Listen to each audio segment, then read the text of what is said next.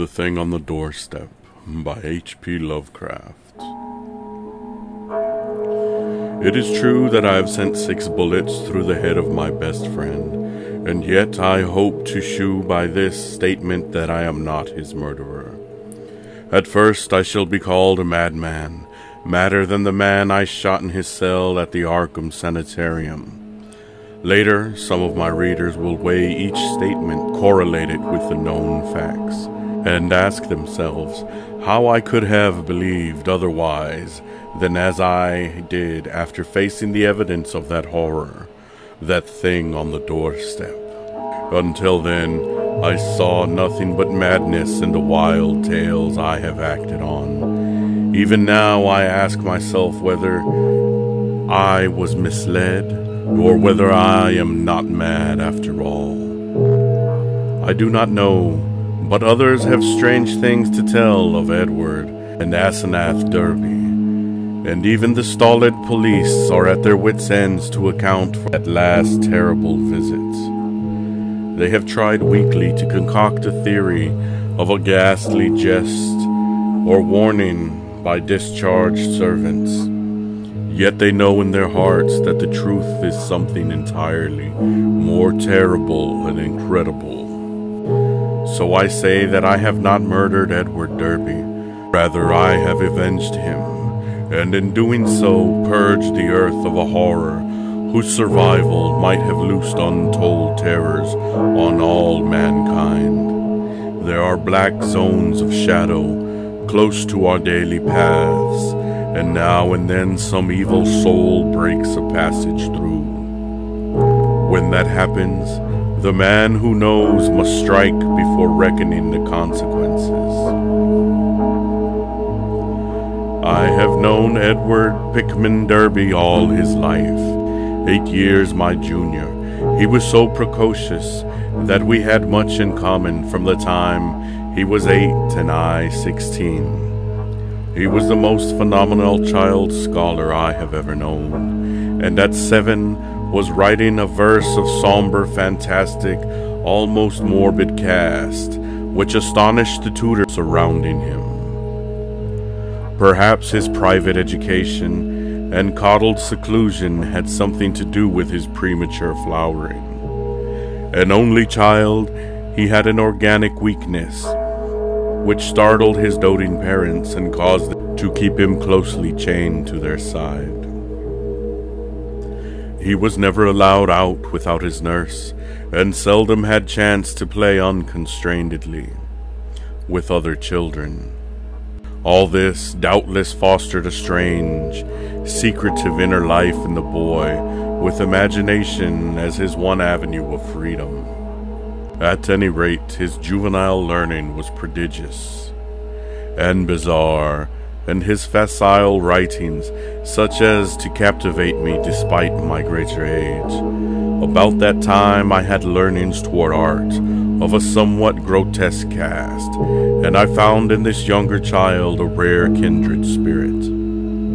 What lay behind our joint love of shadows and marvels was no doubt the ancient, moldering, and subtly fearsome town in which we lived, witch-cursed, legend-haunted Arkham, whose huddled, sagging gambrel roofs and crumbling Georgian balustrades brood out the centuries beside the darkly muttering Miskatonic. As time went by, I turned to architecture and gave up on my design of illustrating a book of Edward's demonic poems. Yet our comradeship suffered no lessening.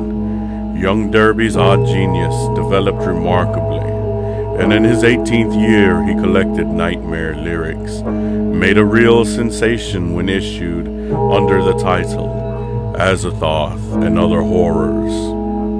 He was a close correspondent of the notorious Baudelairian poet Justin Joffre, who wrote The People of the Monolith, and died screaming in a madhouse in 1926 after a visit to a sinister, ill-regarded village in Hungary.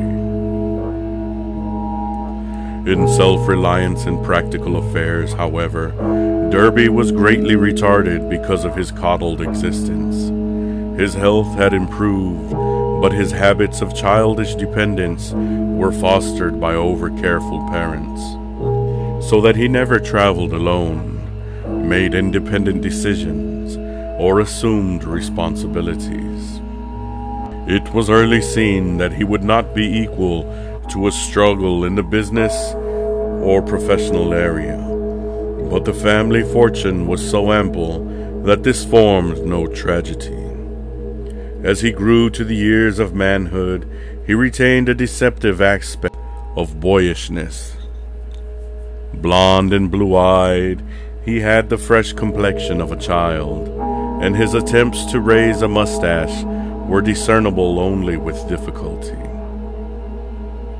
His voice was soft and light, and his pampered, unexercised life gave him a juvenile chubbiness, rather than the paunchiness of premature middle age. He was of good height, and his handsome face would have made him a notable gallant, had not his shyness held him to seclusion and bookishness.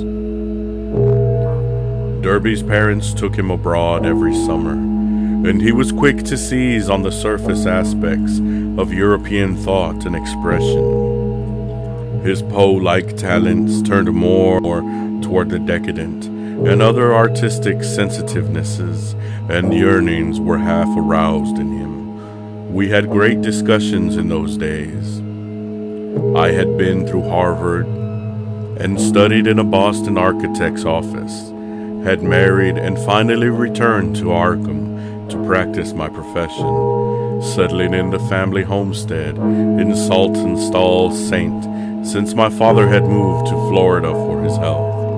Edward used to call almost every evening, till I came to regard him as one of the household.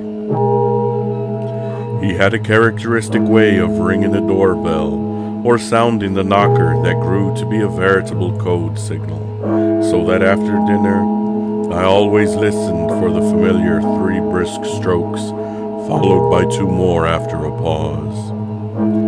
Less frequently, I would visit at his house and note with envy the obscure volumes in his constantly growing library.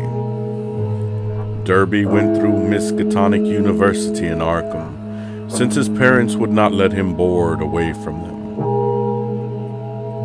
He entered at age 16 and completed his course in 3 years, majoring in English and French literature, and receiving high marks in everything but mathematics and sciences.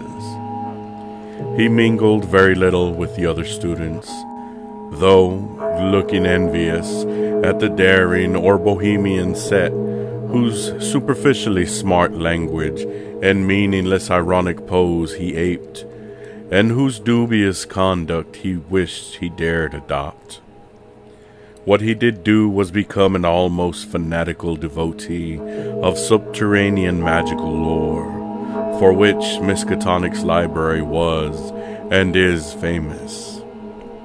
Always a dweller on the surface of fantasy and strangeness, he now delved deeply into the actual runes and riddles left by a fabulous past for the guidance or puzzlement of posterity.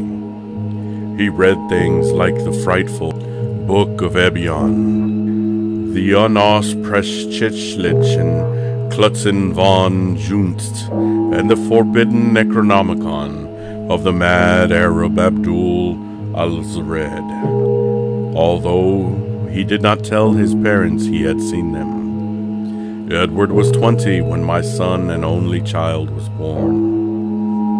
He seemed pleased when I named the newcomer Edward Derby Upton after him.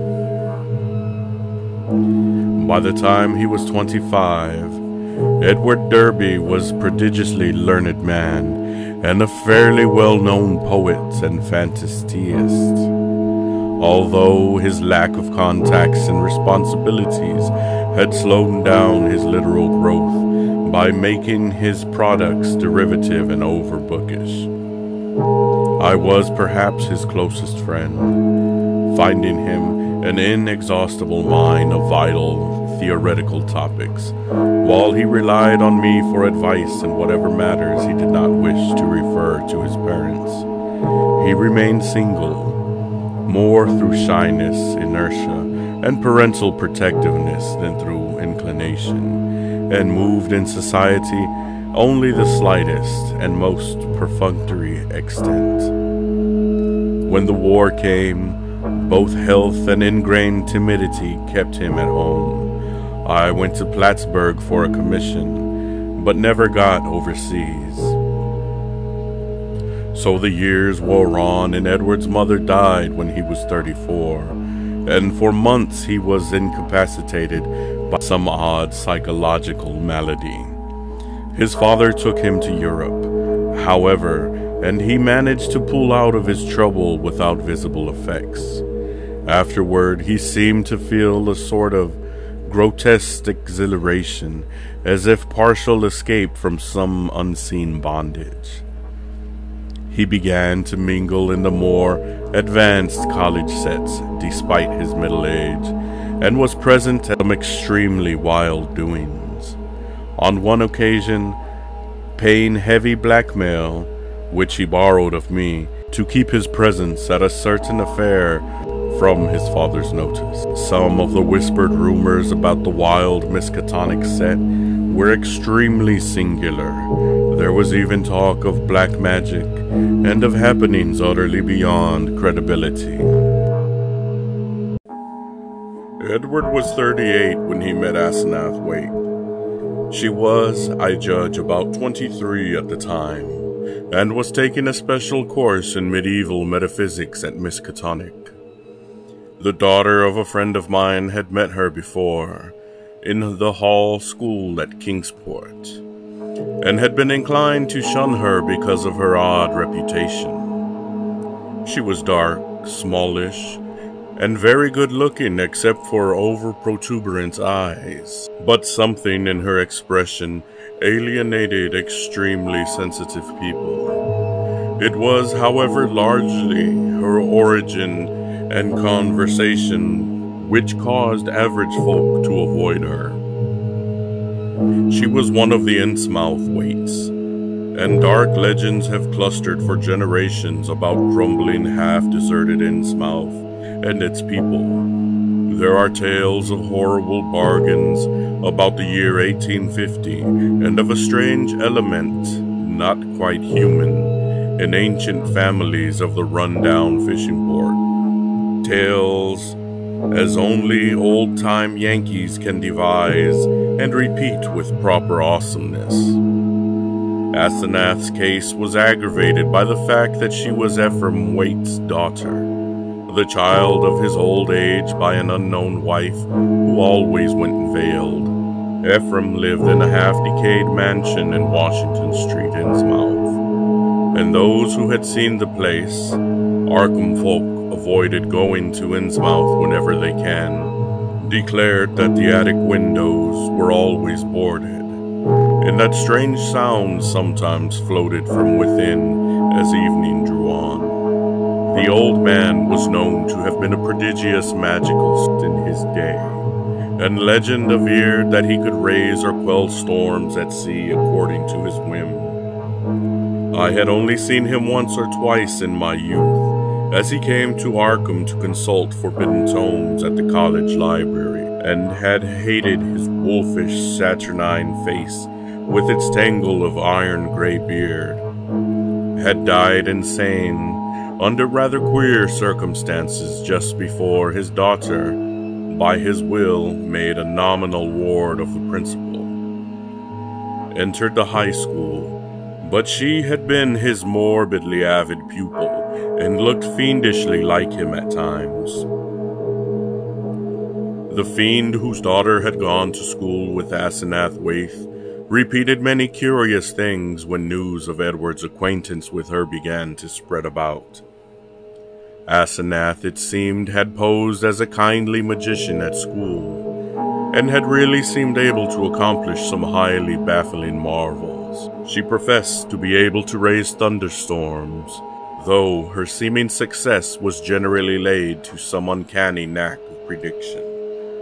All animals markedly disliked her, and she could make any dog howl by certain motions of her right hand.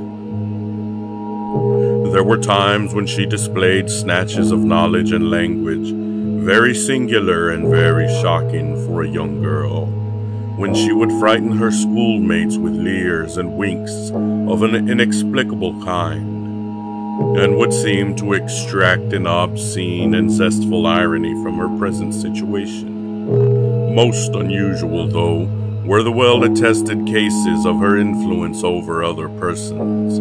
She was beyond question a genuine hypnotist.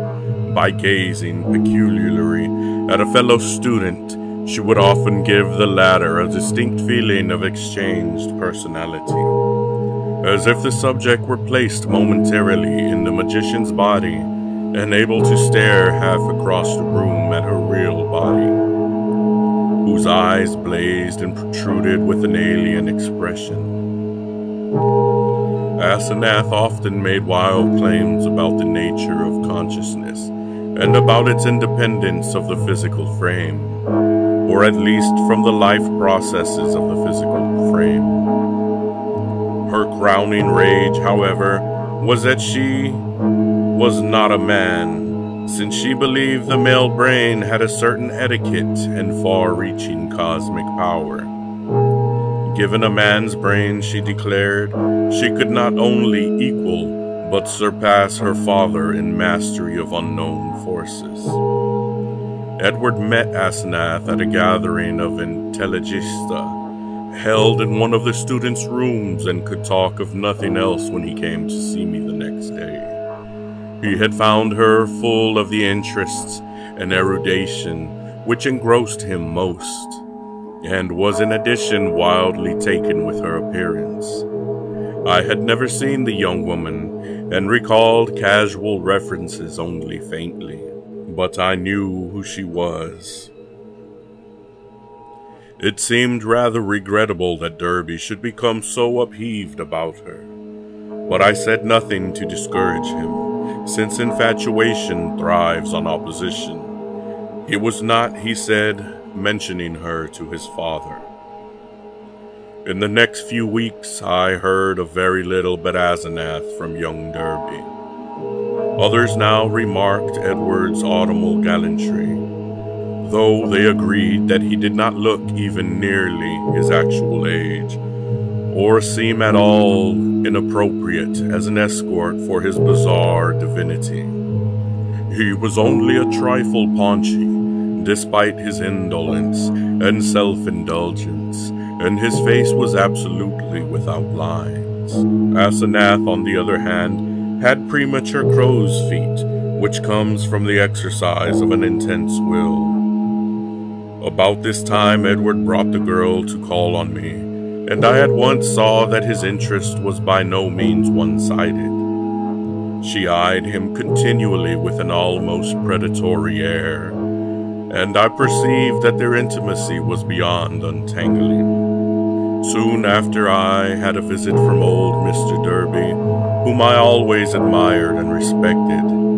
He had heard the tales of his son's new friendship, and had wormed the whole truth about the boy. Edward meant to marry Asenath, and had even been looking at houses in the suburbs, knowing my usually great influence with his son. The father wondered if I could help to break the ill-advised affair off, but I regretfully expressed my doubts. This time it was not a question of Edward's weak will, but of the woman's strong will.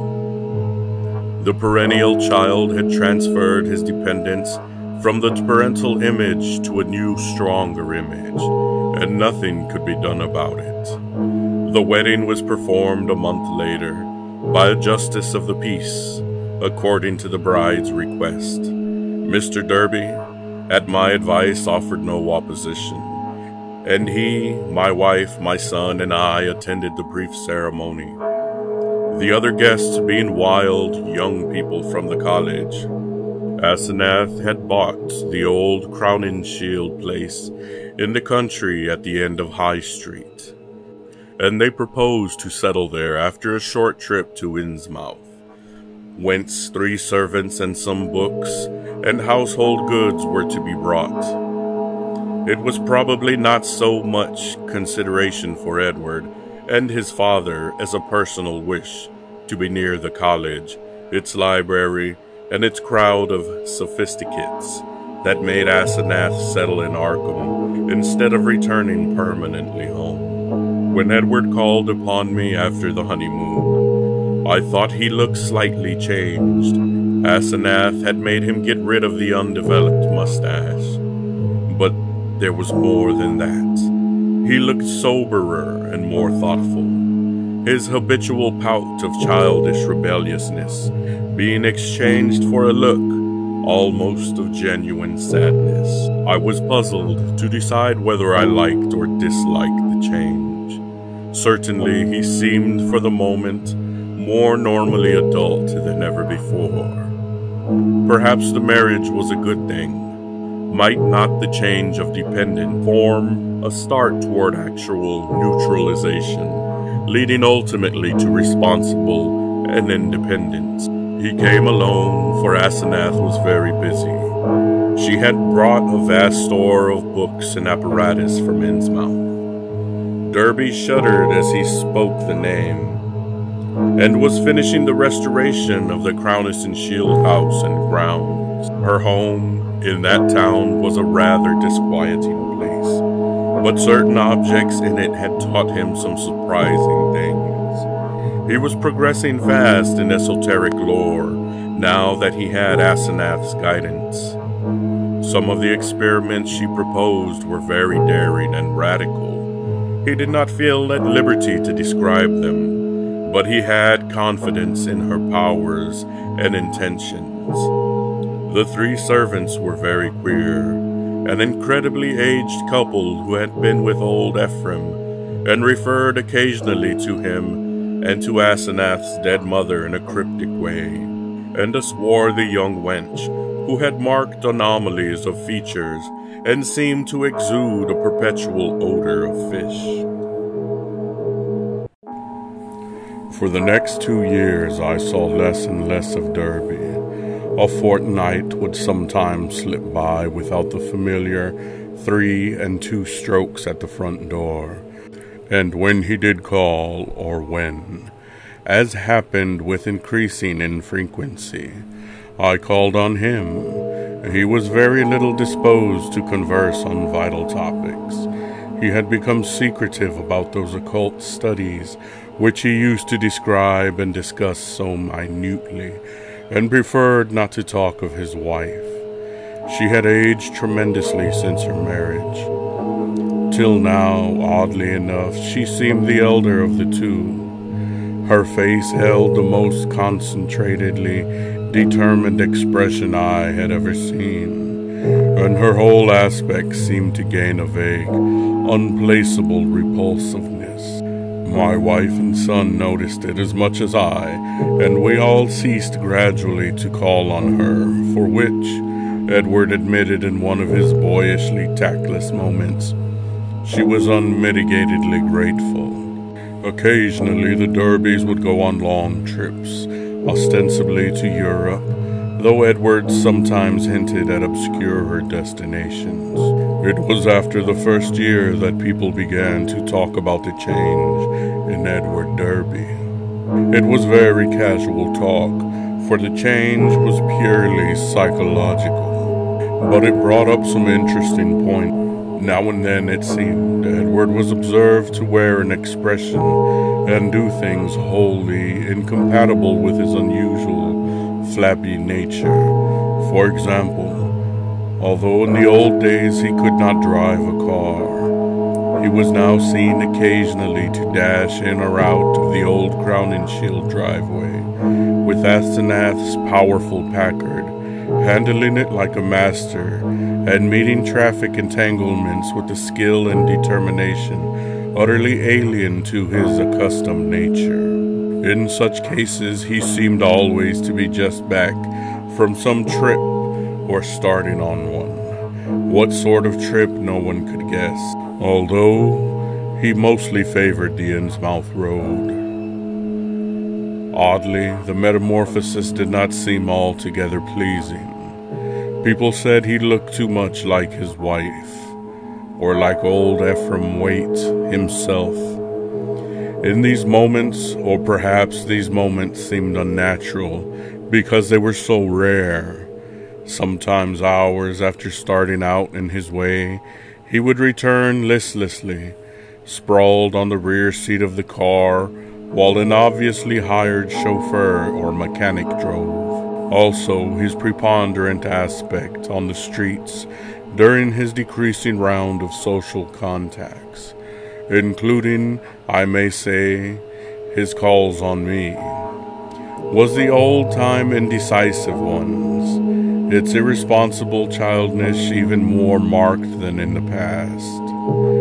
While Asenath's face aged, Edwards, aside from those exceptional occasions, actually relaxed into a kind of exaggerated immaturity, save when a trace of the new sadness or understanding would flash across it. It was really very puzzling. Meanwhile, the Derbys almost dropped out of the gay college circle, not through their own disgust, we heard, but because something about their present studies shocked even the most callous of other decadents. It was in the third year of marriage that Edward began to hint openly to me of a certain fear and dissatisfaction. He would let fall remarks about things going too far, and would talk darkly about the need of saving his identity. At first I ignored such references, but in time I began to question him regardedly, remembering what my friend's daughter had said about Asenath's hypnotic influence over the other girls in school. The cases where students had thought they were in her body, looking across the room at themselves.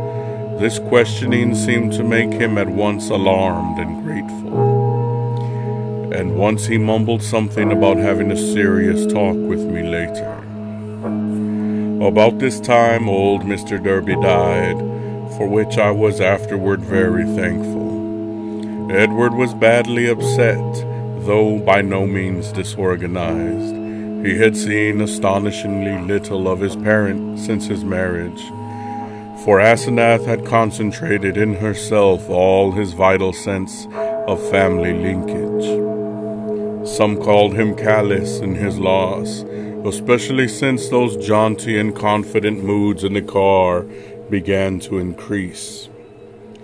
He now wished to move back into the old Derby mansion, but Asenath insisted on staying in the Crowning Shield house, to which she had become well adjusted. Not long afterwards, my wife heard a curious thing from a friend, one of the few who had not dropped the Derbys. She had been out to the end of High Street to call on the couple and had seen a car shoot briskly out of the drive with Edward's oddly confident and almost sneering face above the wheel. Ringing the bell, she had been told by the repulsive wench that Asenath was also out, but had chanced to look up at the house in leaving. There, at one of Edward's library windows, she had glimpsed a hastily withdrawn face. A face whose expression of pain, defeat, and wistful hopelessness was poignant beyond description. It was incredible enough to view in its usual domineering cast. Asenath's, yet the caller had vowed that in that instant the sad, muddled eyes of poor Edward were gazing out from it. Edward's calls now grew a trifle more frequent, as his hints occasionally became concrete. What he said was not to be believed, even in centuried and legend-haunted Arkham, but he threw out his dark lore with a sincerity and convincingness which made one fear for his sanity. He talked about terrible meetings in lonely places, of cyclopean rooms in the hearts of the Maine woods, beneath which vast staircases led down to abysses of nighted secret, of complex angles that led through invisible walls to other regions of space and time, and of hideous exchanges of personality that permitted explorations in remote and forbidden places, on other worlds and in different space-time continua. He would now and then back up certain crazy hints by exhibiting objects which utterly nonplussed me, elusively colored and baffling textured objects like nothing ever heard of on Earth, whose insane curves and surfaces answered no conceivable purpose and followed no conceivable geometry.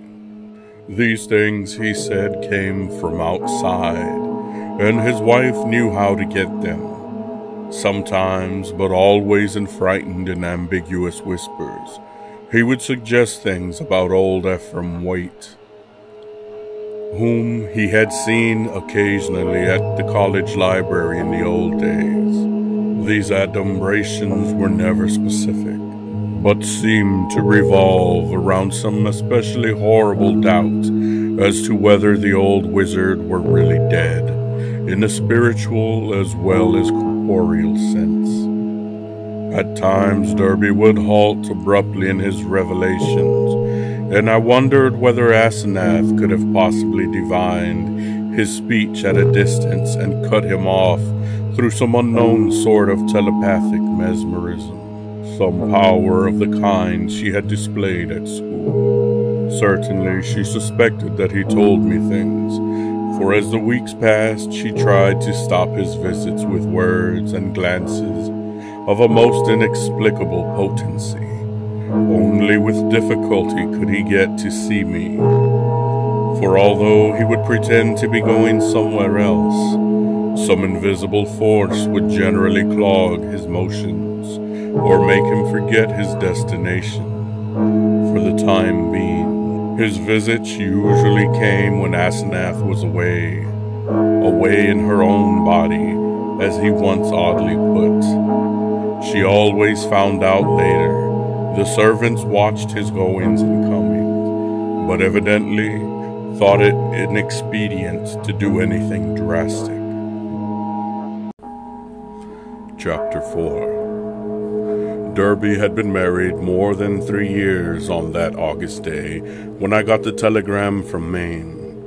I had not seen him for 2 months, but had heard he was away on business. Asenath was supposed to be with him, though watchful gossips declared that there was someone upstairs in the house, behind the doubly curtained windows. They had watched the purchases made by the servants, and now the town marshal of Chesnuncook had wired of the draggled madman who stumbled out of the woods with delirious ravings and screamed to me for protection. It was Edward, and he had been just able to recall his own name and my name and address. Chesnuncook was close to the wildest, deepest, and least explored forest belt in Maine, and it took a whole day of feverish jolting through fantastic and forbidding scenery to get there in a car. I found Derby in a cell at the town farm, vacillating between frenzy and apathy. He knew me at once and began pouring out a meaningless, half-incoherent torrent of words in my direction. Dan, for God's sake, the pit of Shoggoths, down the 6,000 steps, the abomination of abominations. I never would let her take me there. Then I found myself there. La Shub Niggurath. The shape rose from the altar, and there were 500 that howled. The hooded thing bleated Camog, Camog. That was old Ephraim's secret name in the coven. I was there, where she promised she wouldn't take me. A minute before, I was locked in the library, and then I was there where she had gone with my body, in the place of utter blasphemy, the unholy pit where the black realm begins and the watcher guards the gate. I saw Shoggoth, It changed shape. I can't stand it. I won't stand it. I'll kill her if she ever sends me there again. I'll kill that entity. Her, him, it. I'll kill it. I'll kill it with my own hands. It took me an hour to quiet him, but he subsided at last. The next day I got him decent clothes in the village and set out with him for Arkham. His fury of hysteria was spent. He was inclined to be silent, though he began muttering darkly to himself when the car passed through Augusta, as if the sight of a city aroused unpleasant memories. It was clear that he did not wish to go home, and considering the fantastic delusions he seemed to have about his wife, delusions undoubtedly springing from some actual hypnotic ordeal to which he had been subjected, I thought it would be better if he did not. I resolved, put him up myself for a time, no matter what unpleasantness it would make with Asenath. Later I would help him get a divorce, for most assuredly there were mental factors which made this marriage suicidal for him. When we struck open country again, Derby's muttering faded away. I let him nod and drowse on the seat beside me as I drove. During our sunset dash through Portland, the muttering commenced again, and more distinctly than before, and as I listened I caught a stream of utterly insane drivel about Asenath. The extent to which she had preyed on Edward's nerves was plain, for he had woven a whole set of hallucinations around her. His present predicament, he mumbled furtively, was only one of a long series. She was getting hold of him, and he knew that someday she would never let go. Even now, she probably let him go only when she had to, because she couldn't hold on a long time. She constantly took his body and went to nameless places for nameless rites, leaving him in her body and locking him upstairs. But sometimes she couldn't hold on, and he would find himself suddenly in his own body again, in some far-off, horrible, and perhaps unknown place. Sometimes she'd get a hold of him again, and sometimes she couldn't. Often he was left stranded somewhere as I had found him. Time and again he had to find his way home from frightful distances, getting somebody to drive the car after he found it. The worst thing was that she was holding on to him longer and longer at a time. She wanted to be a man, to be fully human. That's why she got hold of him. She had sensed the mixture of fine wrought brain and weak will in him.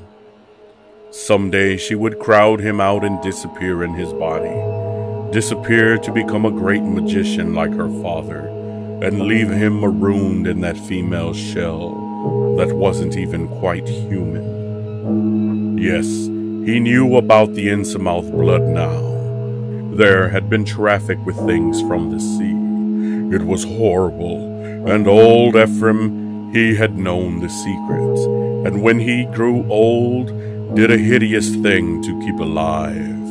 He wanted to live forever. Asenath would succeed. One successful demonstration had taken place already. As Derby muttered on, I turned to look at him closely, verifying the impression of change which an earlier scrutiny had given me. Paradoxically, he seemed in better shape than usual, harder, more normally developed, and without the trace of sickly flabbiness caused by his indolent habits.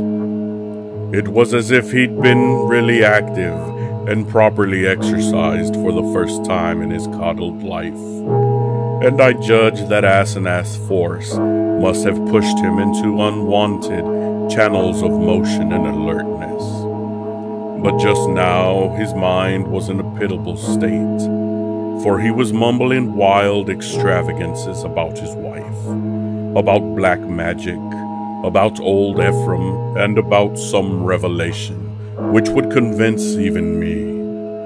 He repeated names which I recognized from bygone browsings in forbidden volumes, and at times made me shudder with a certain thread of mythological consistency, of convincing coherence which ran through his maundering. Again and again he would pause, as if to gather courage for some final and terrible disclosure. Dan, don't you remember him? The wild eyes, the unkempt beard that never turned white. He glared at me once, and I never forgot it. Now she glares that way, and I know why. He found it in the Necronomicon, the formula. I don't dare tell you the page yet, but when I do, you can read and understand. Then you will know what has engulfed me. On, body to body to body, he means never to die. The life glow, he knows how to break the link. It can flicker on a while, even when the body is dead. I'll give you hints, and maybe you'll guess. Listen, Dan, do you know why my wife always takes such pains with that silly backhand writing?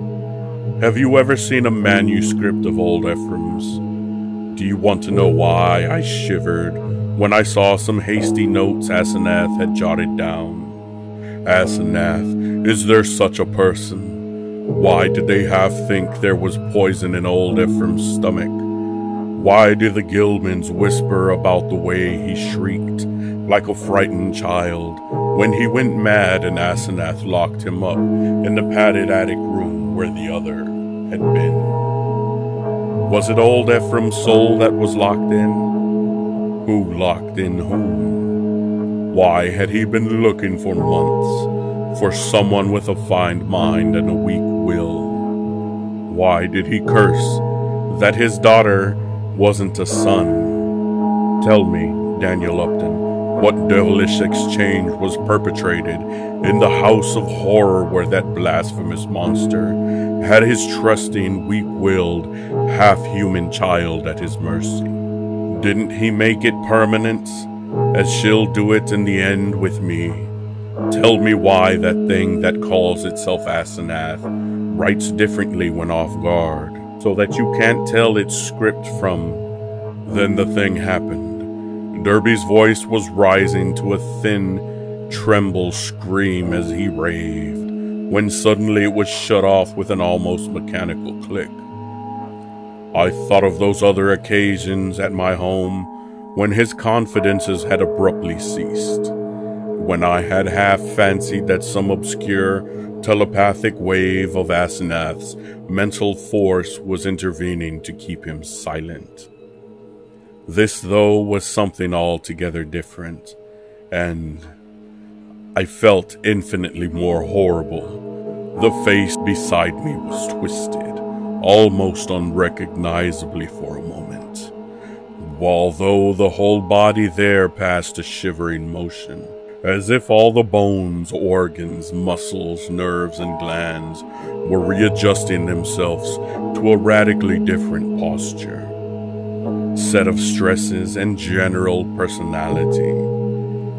Just where the supreme horror lay, I could not for my life tell, yet there swept over me such a swamping wave of sickness and repulsion, such a freezing, petrifying sense of utter alienation and abnormality, that my grasp on the wheel grew feeble and uncertain.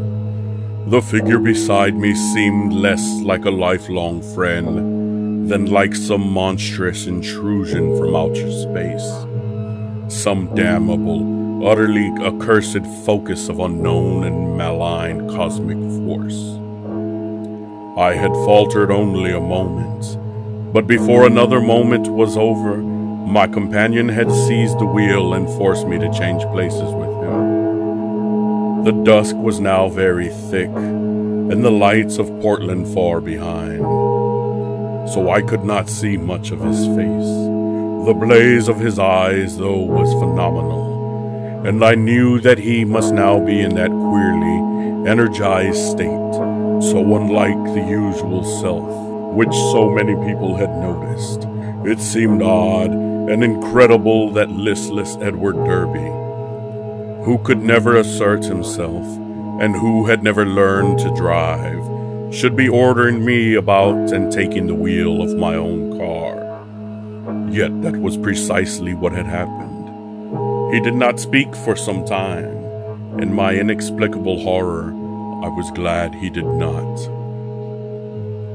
In the lights of Biddeford and Sacco, I saw his firmly set mouth and shivered at the blaze of his eyes.